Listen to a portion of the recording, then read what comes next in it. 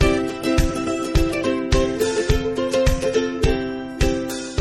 everybody, thank you so much for joining us today on episode number 107 of the Real Life Runners podcast. Today we're going to talk about those bad days. You know those days that you don't want to get out of bed, or you feel sick, your legs feel heavy, you have no motivation, or you're just physically exhausted?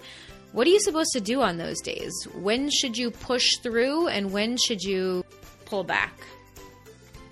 This is the Real Life Runners podcast, and we're your hosts, Kevin and Angie Brown. Thanks for spending some time with us today. Now let's get running. All right, so rough days.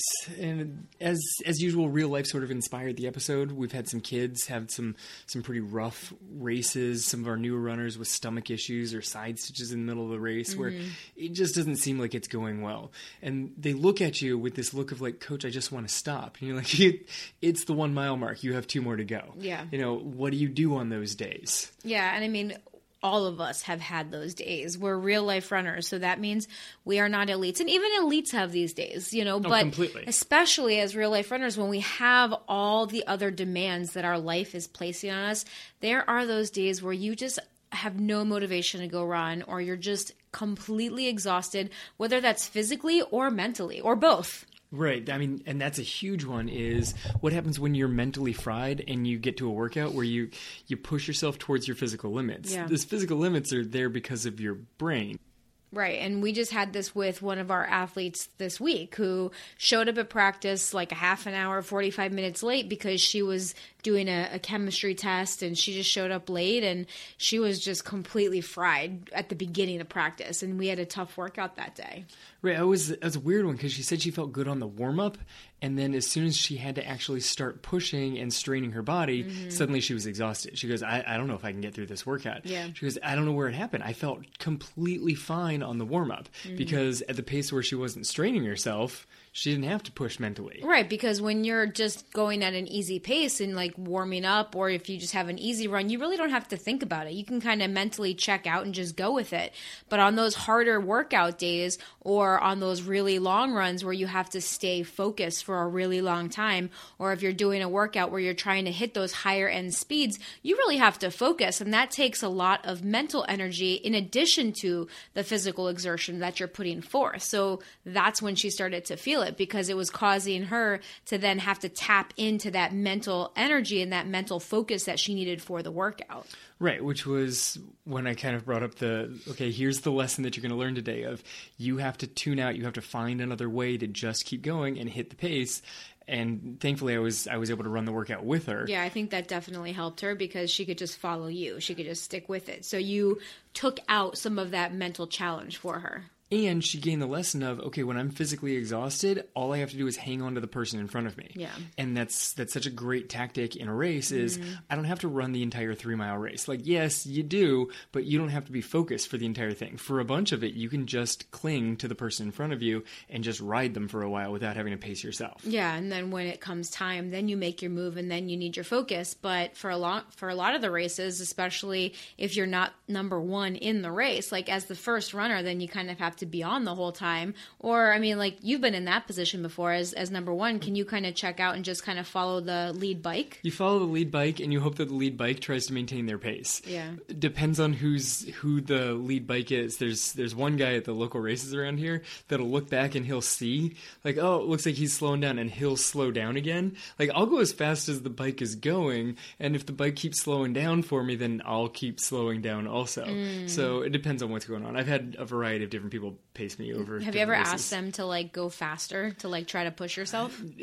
No. Don't slow down. just keep going. I swear I'll keep up. I'll catch up. Actually, in the Key West Half Marathon, there was a giant puddle that we had to get through while runners were coming at us, and I passed the lead bike, and he said, just keep going straight down this one. I'll catch up to you after the puddle. Why did you pass him? Because he couldn't get through the puddle on his bicycle as fast as I could run through the puddle. Really? Yeah, it was really, really deep. So I literally passed him. I leapt up onto the sidewalk, and he couldn't get his bike up onto the sidewalk. So I leapt up onto the sidewalk and just kept on flying. Like, okay, runners need to get out of my way. Bike, get out of my way. I'm going. This is the plan. This is the direction we're going. I've got it. Catch up. But I mean, most of us don't have a lead bike to follow. So we're just trying to hang on to the person in front of you, so that's the thing though. When that person starts to kind of fade and you're feeling okay, then you just have to find the next person. And this is one of the strategies that we're teaching our runners now too, is like, just keep working your way up. Like, you don't have to think about how fast you're going. Don't worry about your pace. Like, just keep pushing yourself and get to the next person. And then once you get to that person, get to the next person. It's basically a moving target. Right. I mean, that's a big one of make sure that you don't settle into a pace. You're like, oh, no, I've got this person. We're running well together. Well, if that person starts slowing down, that yes, you're running well together, but you're not going fast enough anymore. You got to keep checking in with yourself and make sure that you're not in over your head.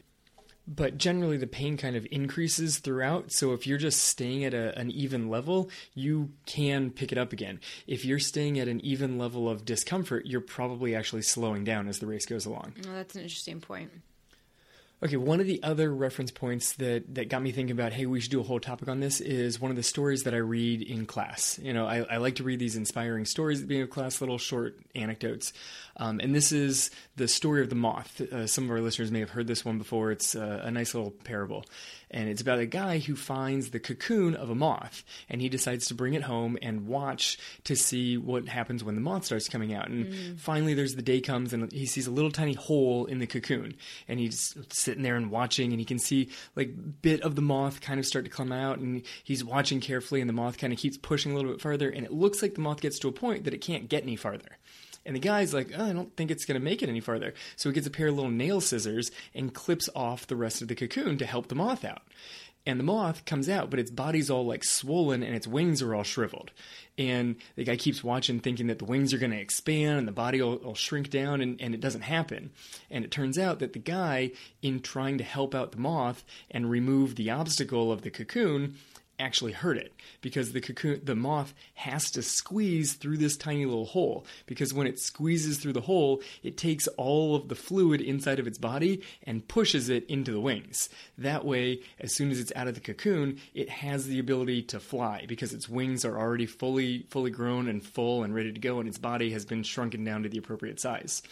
So the guy, in trying to remove the obstacle, literally hurt the moth because he was trying to help it. Yeah, so it's just that struggle that's necessary. Like, the moth had to go through that obstacle and struggle to get out of that cocoon in order for it to actually let its wings expand and be a viable moth. Right. In order to actually reach potential, struggle was required. Struggle was required. And I think that's definitely true to an extent, because through struggle, we learn more about ourselves, or we grow in certain ways that we need to grow. So sometimes we look at things and we're like, why is this obstacle here? And number one, you're the only one that's telling yourself that it's an obstacle. I think that that's necessary to point out. Like, it's only an obstacle if you tell yourself that it is an obstacle. Otherwise, it's just something that's there. It's just a thing. Right, because it's just your perception of it being an obstacle that it then becomes an obstacle in your path. But sometimes there are things in our life that are not easy, and running is definitely one of them. Running is definitely something that has taught me a lot about myself, because I've had to push through. I've had to come up with new strategies. I've had to find different parts of myself that I didn't know were there before. Yeah, I think one of the things that I've been really trying to get out of running lately is that success is a slow building process. Yeah. That you'll get to the goal. It's just not going to happen as quick as you might want it to happen. It's not necessarily going to happen tomorrow. Like, you can keep pushing, but you're not necessarily in charge of the timeline of how quickly you get to the results. Excuse the interruption, but I just had to pop in and let you know about an upcoming workshop that we're hosting inside the Real Life Runners Academy. If you're someone that's ever struggled with thoughts or beliefs that are getting in your way, or you think you're self-sabotaging yourself and you can't understand why you're doing things that you don't want to do, or not doing things that you know you should be doing or want to be doing, this message is for you. We're hosting a special Academy workshop May 14th, and we're bringing in an expert in neuro-linguistic programming, Miss Megan Blacksmith. And she's going to be teaching us how the thoughts that we have can either be helping us in our life or holding us back. And we want to invite you, our amazing podcast listeners, to join us. So you don't have to be a member of the Academy to join us this month. You can join for a small one-time fee by going over to realliferunners.com/workshop. If you are a current Academy member, this and all of our monthly workshops and all experts, that's all already included in your current membership. So if you are a current member, do not go to the website and repurchase because it's already included with your membership. But if you want to join just for the workshop, check it out over at realliferunners.com/workshop today. Now, back to the show.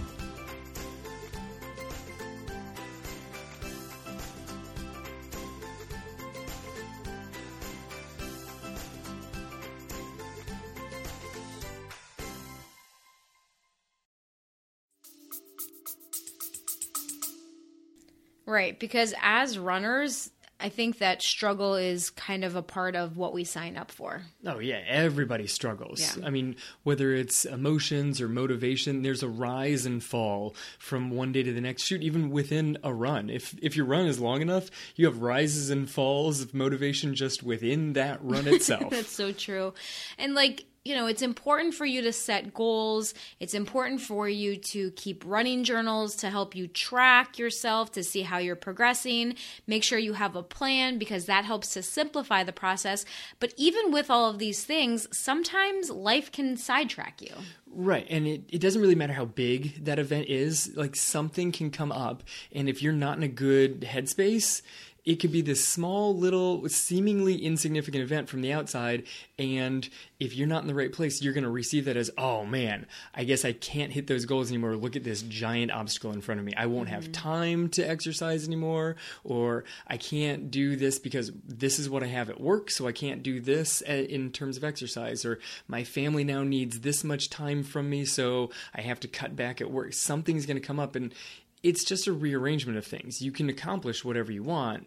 You just sort of have to make sure that you've got your priorities all set out. Yeah, because even the best planned, most motivated person out there will experience some sort of bumps in the road. Like, it's just going to happen because real life just happens, and sometimes we can't control it. But it's very, very important for us to remember that you are in charge of how to handle that adversity. So when that bump comes along, you can still choose how you're going to handle it. You might not be able to choose what happens. We had a hurricane that was potentially going to hit us a couple of weeks ago. And so I know that I have a lot of friends that are marathon training right now for fall marathons. And so everybody was kind of scrambling to try to figure out when to get their long run in because it was supposed to hit us on a Saturday. So there were people that were trying to schedule their long runs for Friday and trying to figure out what's going on. So instead of seeing that hurricane as there goes my training, which some people might do. Some people might say oh, well, I'm going to miss it. Now everything's messed up. My friends, they were trying to figure it out, and they made it work. Thank goodness we were spared and everything ended up okay for us. But you just have to figure out how you're going to handle that problem once it comes along, because something inevitably will come up. Yeah, the problems always come up, and you can't let it spiral. And even if the hurricane had gotten closer and you lost a running day, if you missed the long run for that week, that would also not completely derail your entire training program. Right. It's a run off of the months of training, so you can't let that one be oh man, I missed that long run, so the entire training plan is shot. It's not. It's a run. Right, but some people would not know what to do. If you're not working with a running coach that you can just say hey, I missed this run, now what do I do? Then they're oh, well, now my weeks are all off. Now, if I missed it this week, then what should I do? Should I put that run on the next week? And then what happens to then? Does that just push back the whole training? People can get very confused and overwhelmed when it comes to trying to adjust on the fly. Yeah. As a shortcut, as a little aside on that one, if you miss the long run, just miss the long run and move on to your next week. What if it was their 20 miler though? That's why most marathon training plans should have more than one 20-miler put into them. But most don't, like especially the beginner ones, like the... Well, they should. Well, we're not talking about what they should or shouldn't. Like a lot of the beginner marathon plans only have that one 20-miler. Right, and because so many of these plans out there have the 120-miler, the 20-miler has been built up as the magic distance that you have to hit in Right. order to be able to complete a marathon. Right, and I mean, honestly, if you hit 19 versus 20, is there that much of a physical difference? No. But what about that mental difference? Yeah, you know, what's- that's it. Is like then you're actually hitting a number with a 2 in front of it. That's the same number that you're going to be hitting in the marathon. Right, and so that's probably a big reason. I think that's probably the most important reason as why, you know, the coaching plans out there suggest that you have to get to at least to 20. I think it's a purely mental thing that you made it to something, 20 something, whatever the something is. Yeah. Like there's a big mental difference between 20 and 19 and a half.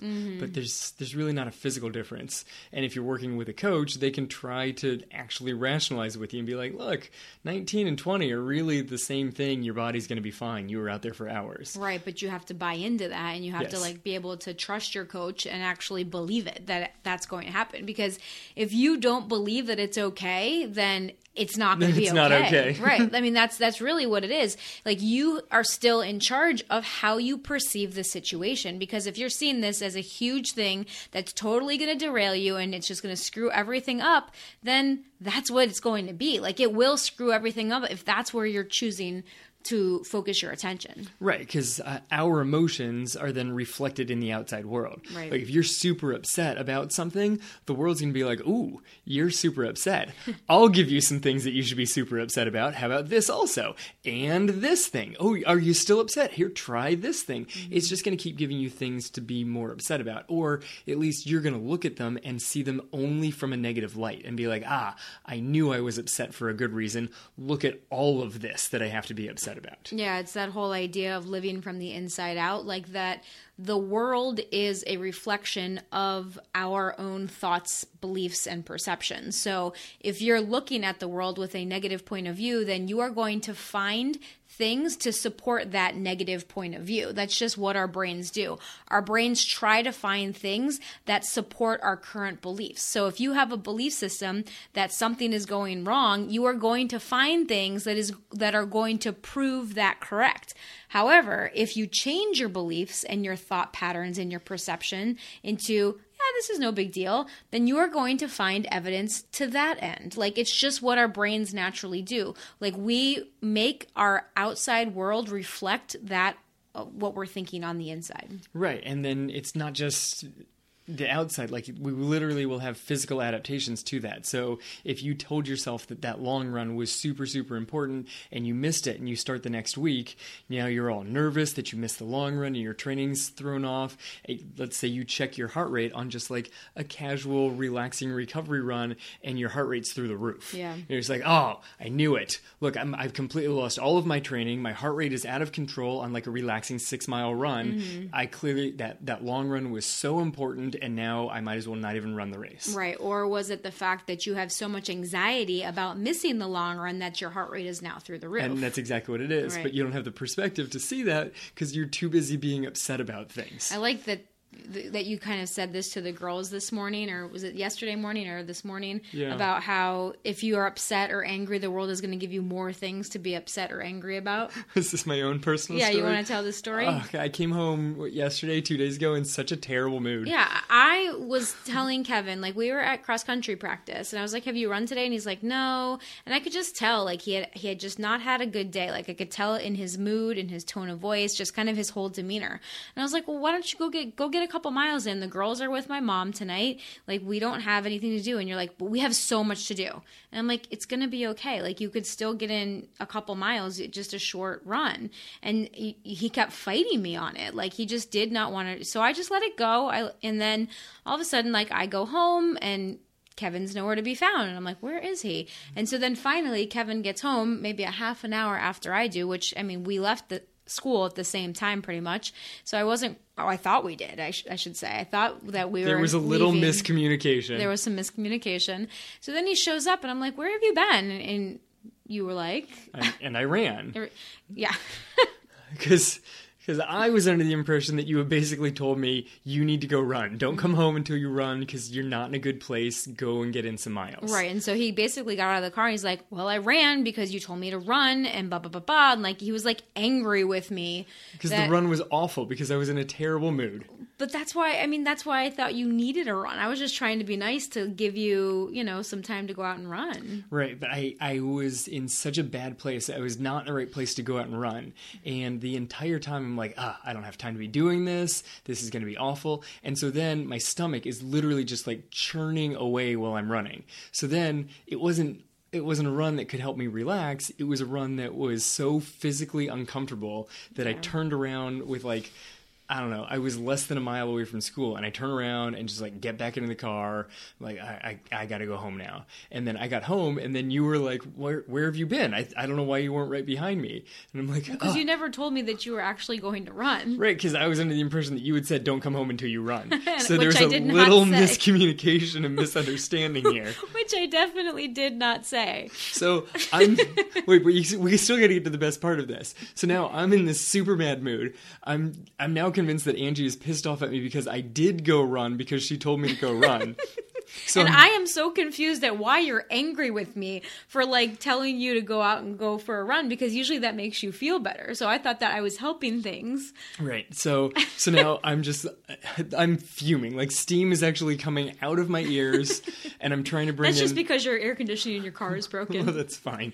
Thank God for fall. All right. So I've got all of my bags that I always bring into school. So I've got like my book bag over the one shoulder and the cross country bag over the other, and my lunch bag and like a couple of coffee cups, and I eat oatmeal on the way to school in the morning. So I've got this glass bowl that I always bring my oatmeal in, and I had shoved it into the top of my cross-country bag. And as I'm reaching into the car to try and get everything out, the glass bowl slides off the top of the bag and shatters all over the driveway. So now I'm in a ridiculously bad mood, and I have literally just an exploded glass bowl that's half on the driveway and half in the grass. So now I've got to like deal with shards of glass in the grass where like the kids play outside. So now I'm like shoveling dirt into a plastic bag to make sure that I have all of the glass so that a kid doesn't cut themselves a few days later. And I'm partway through this, I'm just like, well, this is just ridiculous. I should really probably stop my bad mood before something else breaks. And look, it's a lot easier said than done to be like, look, just stop being in a bad mood. Just shift your perspective. Just shift your perspective on life. As soon as you're happy, the world will give you other reasons to be happy. But I could at least get back to neutral.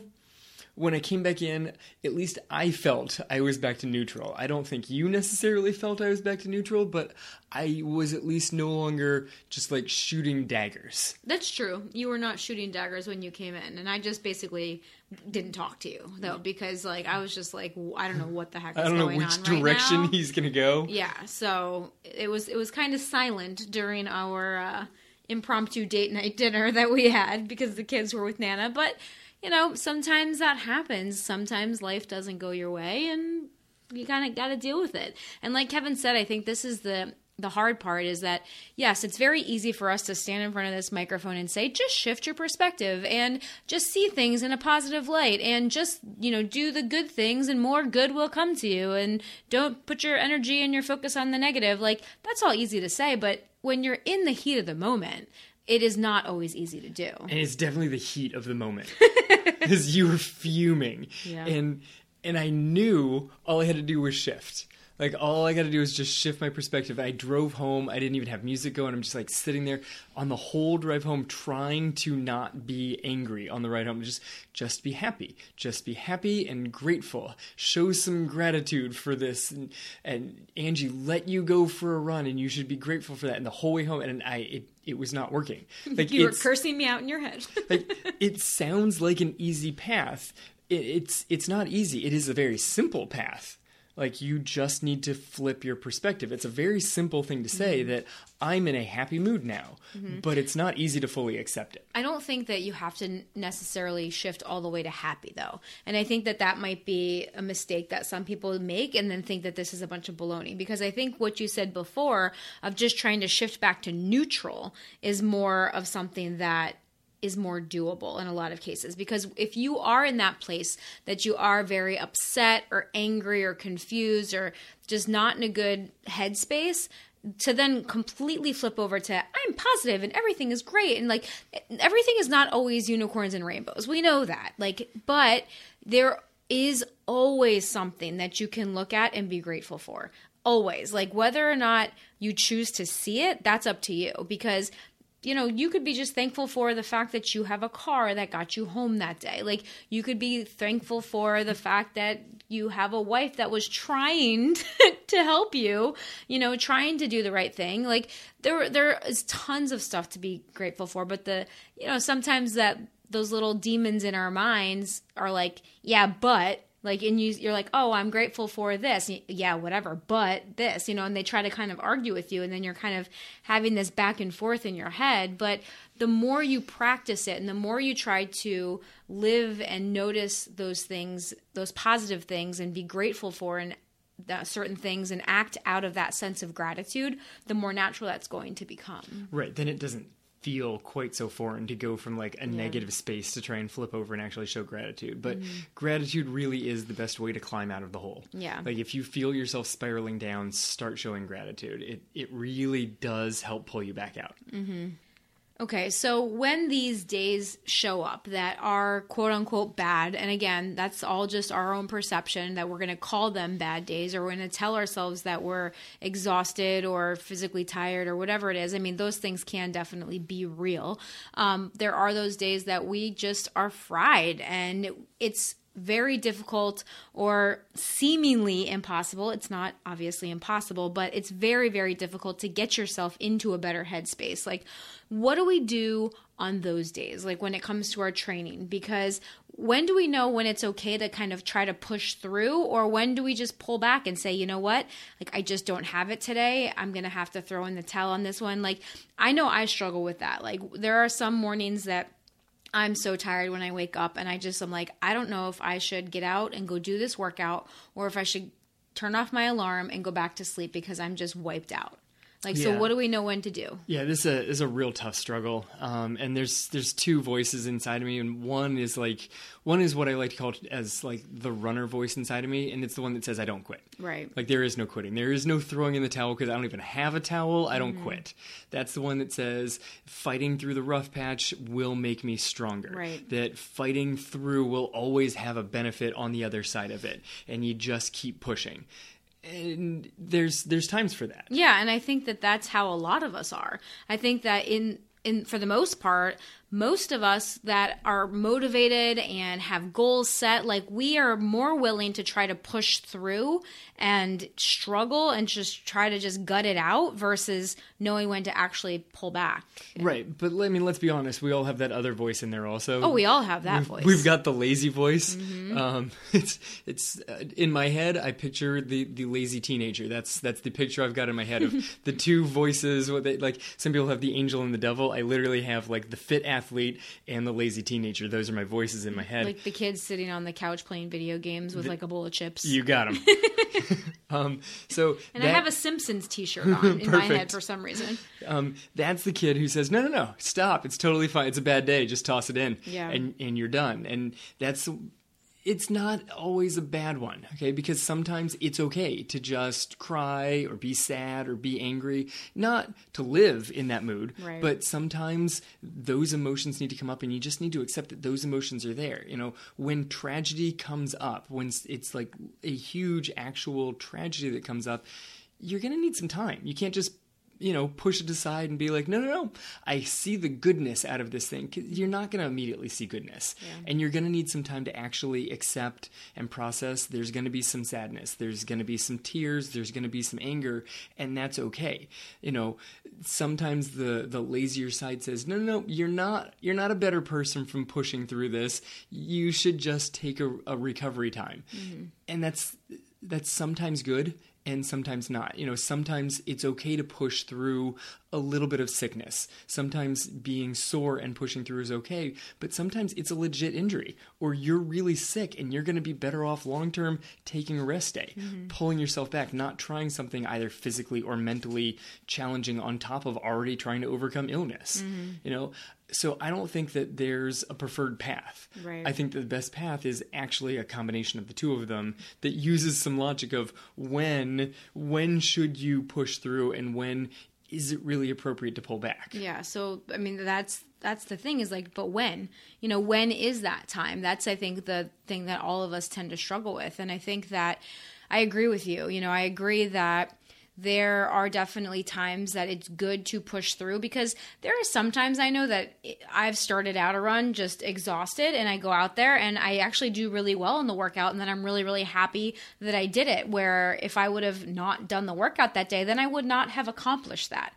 So there are times that I think that our brain is telling us like, no, this isn't a good idea today, I'm too wiped out, and we push through and it turns out okay. And then there are those times that if we continue to try to push, it's just not okay anymore. Yeah. So pushing through when you're like mentally empty, when you're feeling sort of fried or frazzled or whatever you want to call it, you're going to get some benefits out of that when it comes time to race. Mm-hmm. Because if you're trying to push through a workout and you don't have like your normal mental tricks because you just don't have the mental focus, you find new strength that you might not have realized was there anymore. Yeah. You realize that the well that you're digging from is actually way deeper than you thought it was. Well, and you don't know how your mental state's going to be on race day either, because when you race, you don't know what's going to happen the week before your race. Like, what if something happens? Like, you might not be in a good mental headspace on the day of your race. So if you have those training runs where you are fried and you decide that you're going to push through and you find new mental strategies,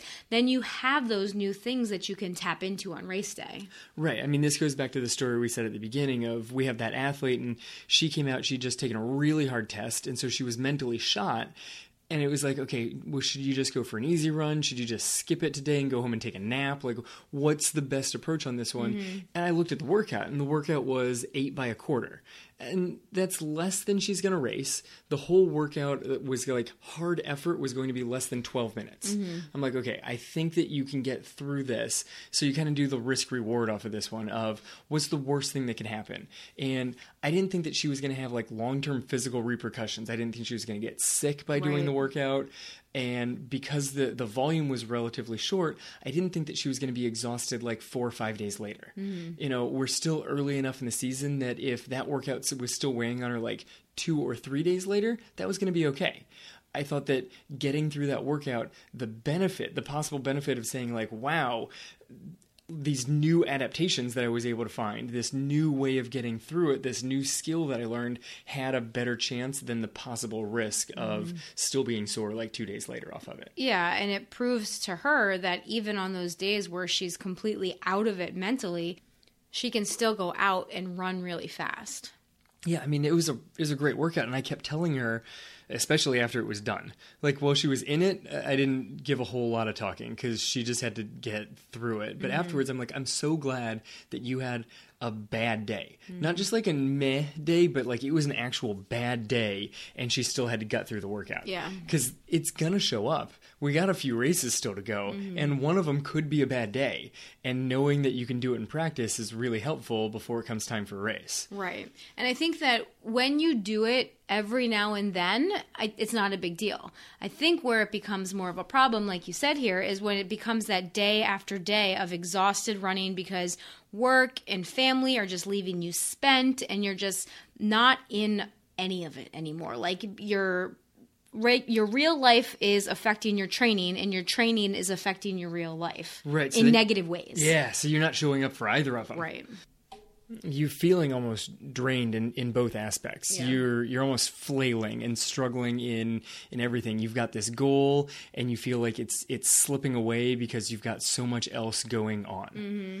Yeah, so that might be a good time where it's like, okay, it's time to take a step back and reevaluate things. Like, if you have a race that you're training for, if you have a goal that you're trying to hit, like, how important is that? Like, where do you stand? Like, where are you in your training? How close is that race? Can you do some adjusting? Because that's where it starts to get, once you feel like you're not showing up for your running and you're not showing up in your real life for your family and your work and everything else that's going on, then I think it's just time to reevaluate and kind of figure out, all right, maybe I need to pull back a little bit here on the running. Maybe instead of having some of these harder workouts, I can switch them to put a couple easy days in. Like, there's adjustments that can be made. Right, until you feel like you've got, it's not balance.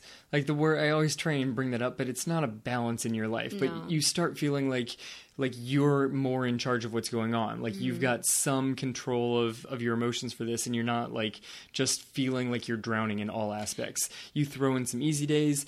If you're really feeling it, then you take an off day that wasn't even planned. You're like, all right, I just need an off day on this one just so that I can get my head back above water. And sometimes that off day can work wonders. Like, it's unbelievable sometimes what 1 or even 2 days off can do for you, both physically and mentally, especially if you're just achy, like the body is just hurting. And if you need an extra off day, even if that's not in your plan, sometimes it is better to take it and not to be the hero that's always pushing through. Like, I think that a lot of us gain that sense of accomplishment and that sense of, being the fighter and not letting anything stop us. And that's a big part of who we are as a runner.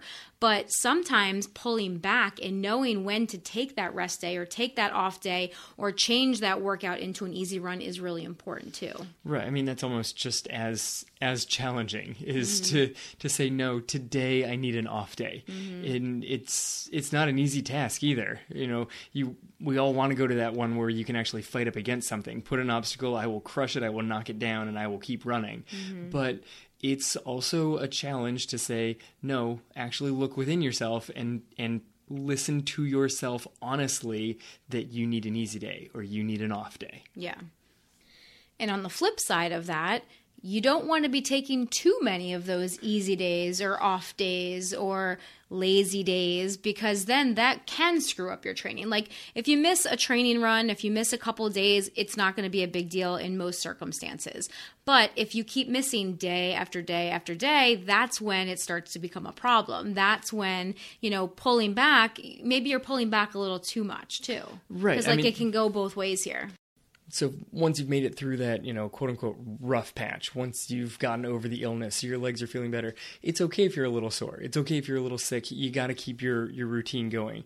If you start kind of stringing together the off days of, oh no, I need another recovery day, you might not. You might just be in a bad cycle, and now you're just not keeping your habit of exercise anymore. So you need the recovery days thrown in when you need them. And sometimes you need to put an extra one in, but you probably don't need to start up a string of just off days. Yeah, I like to kind of go by the idea of like, try not to ever miss 2 in a row. Like, so if you have things, sometimes life gets in the way. Like, if you miss a workout, if you miss a run, if you need to pull back on something, okay, fine. But then get back into it the next day if you can, okay? Now, like Kevin said, sometimes if you get really sick, like some people get the flu or something happens, or you twist your ankle because you fell during a run and you actually need a few days off. You need more than one day. That's a different story, okay?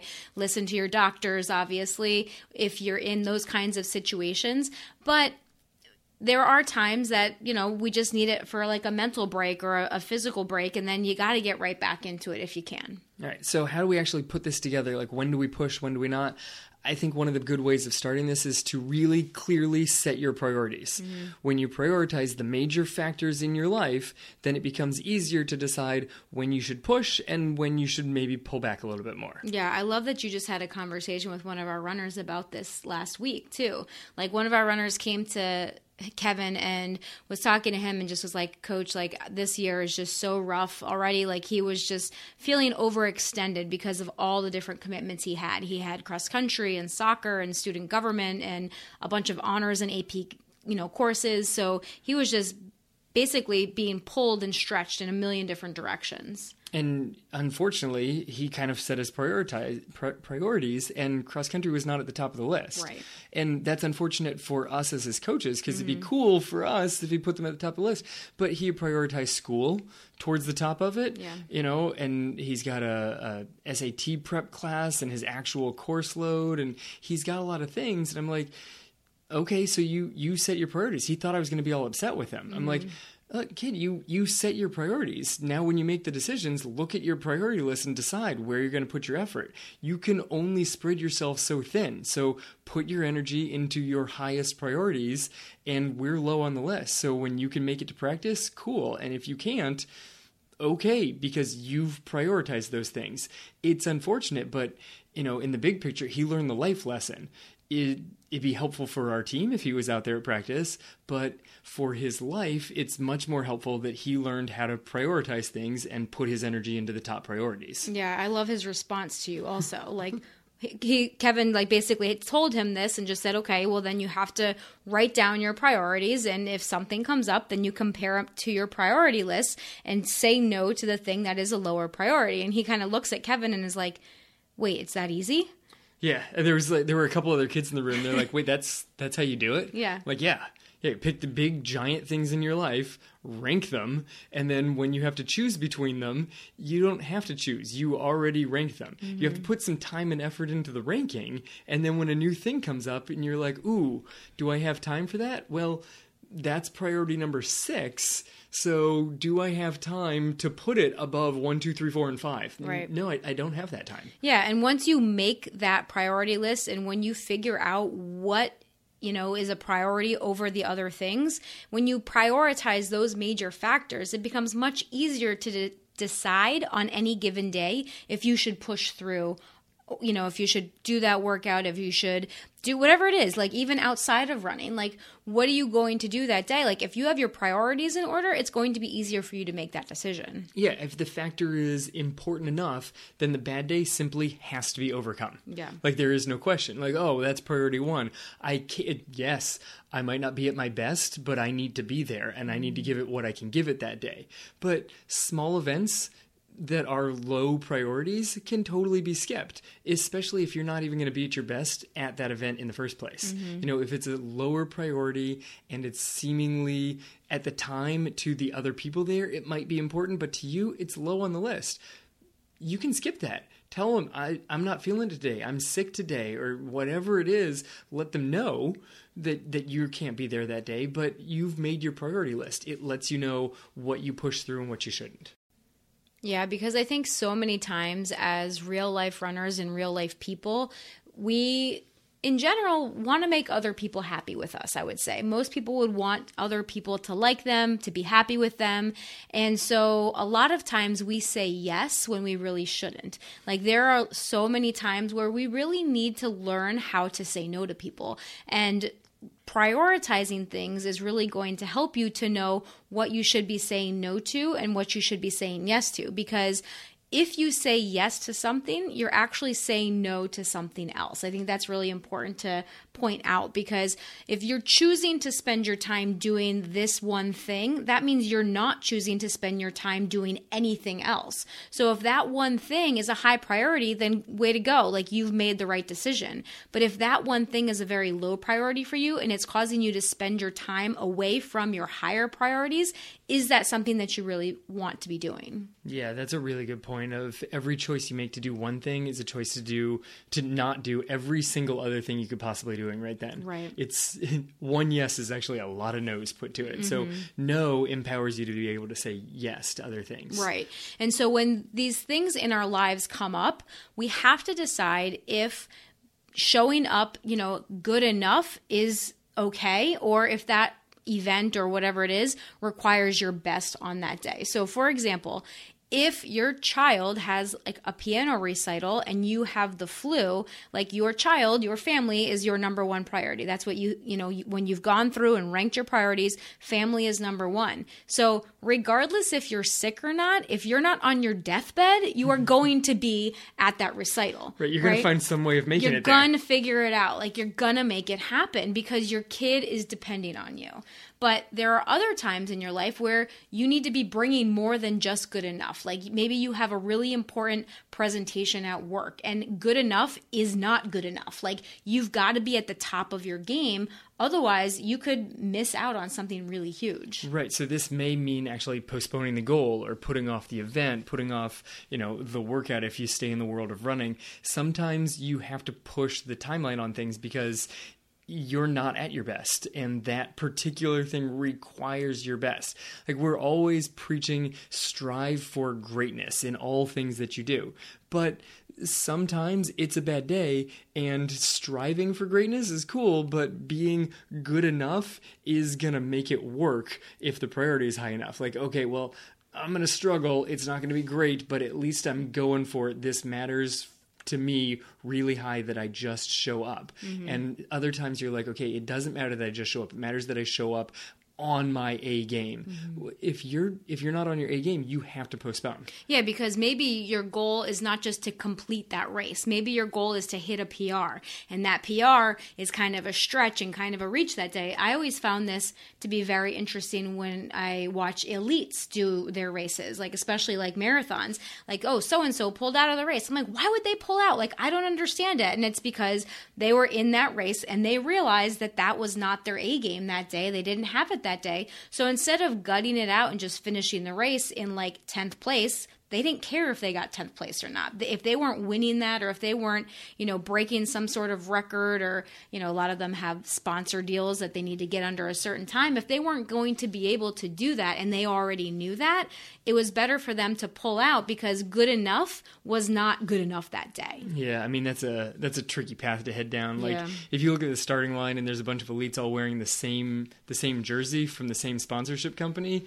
usually only 3 of them are getting paid out off of that finish line. Yeah. So if you're not bringing it that day, it's better for you to literally drop out of the race and say, oh, no, I DNF because I was hurt, than to finish 4th on the number of people by that sponsor. Because if you finish too far back too many times in a row, they'll just drop your sponsorship. Which is so crazy, right? But so you see a lot more elites pull off than you do, your everyday runners. Your real life runners. Yes. Right. And so I think that's what it is, look at the goal that you have. Is your goal to finish, and good enough is going to be good enough that day?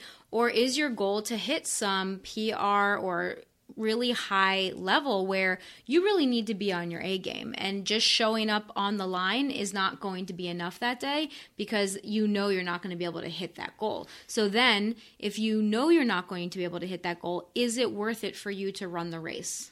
Right, because if the race is a marathon, good enough might not be your PR, but it's still going to be physically exhausting, and you're going to be spent for weeks after. Especially if you're slightly sick, you're done and toast for 2 to 3 weeks. Yeah. And so then when's the time that you're going to be able to ramp up and try it again?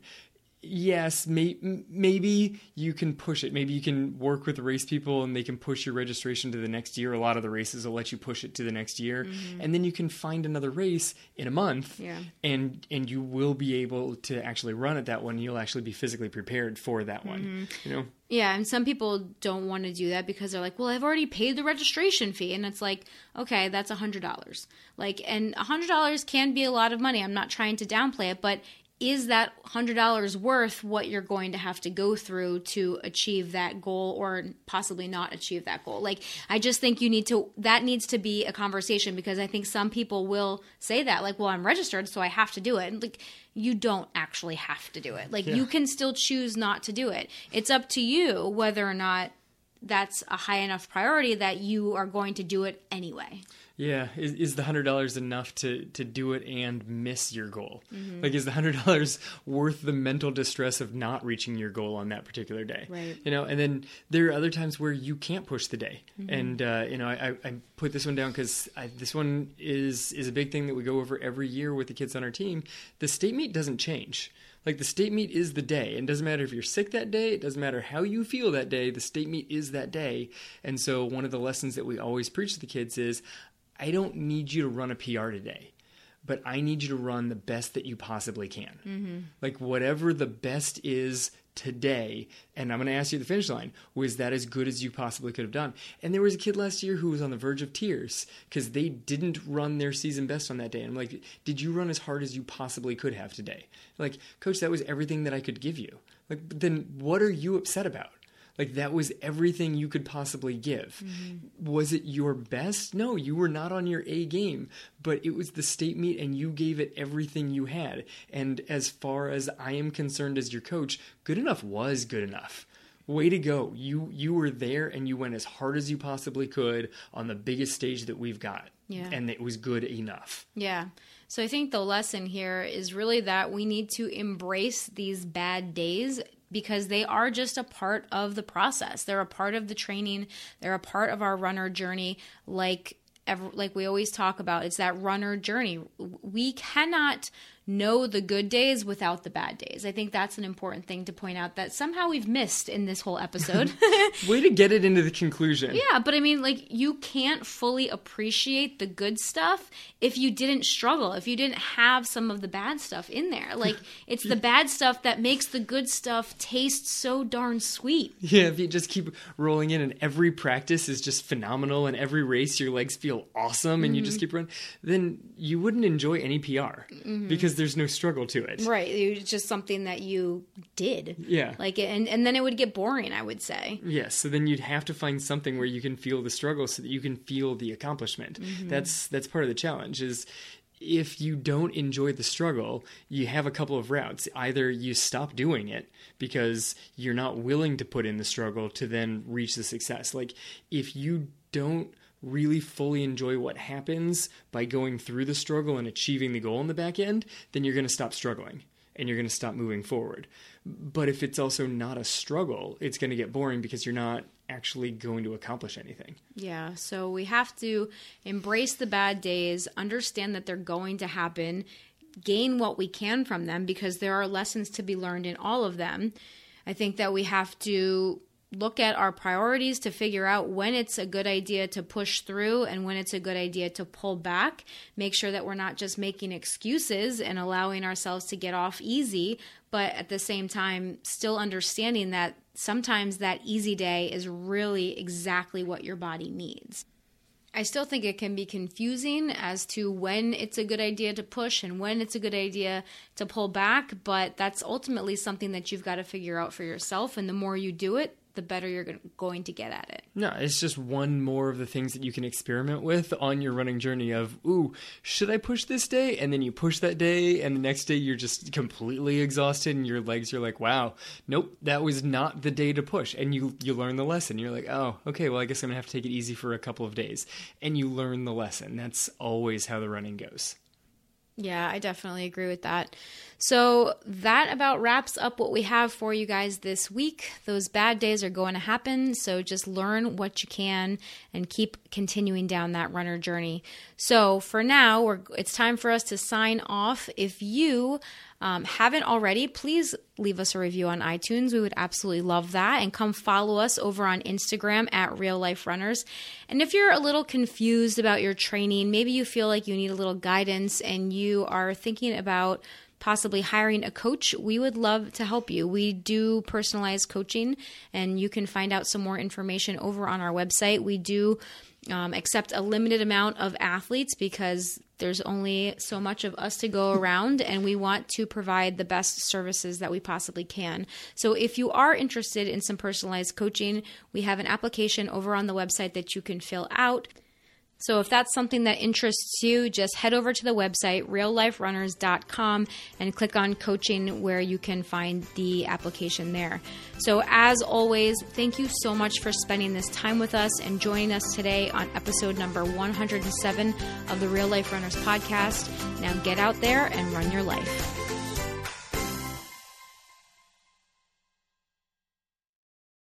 If you're ready to have more fun and achieve the goals that matter to you without sacrificing the rest of your life in the process, this message is for you.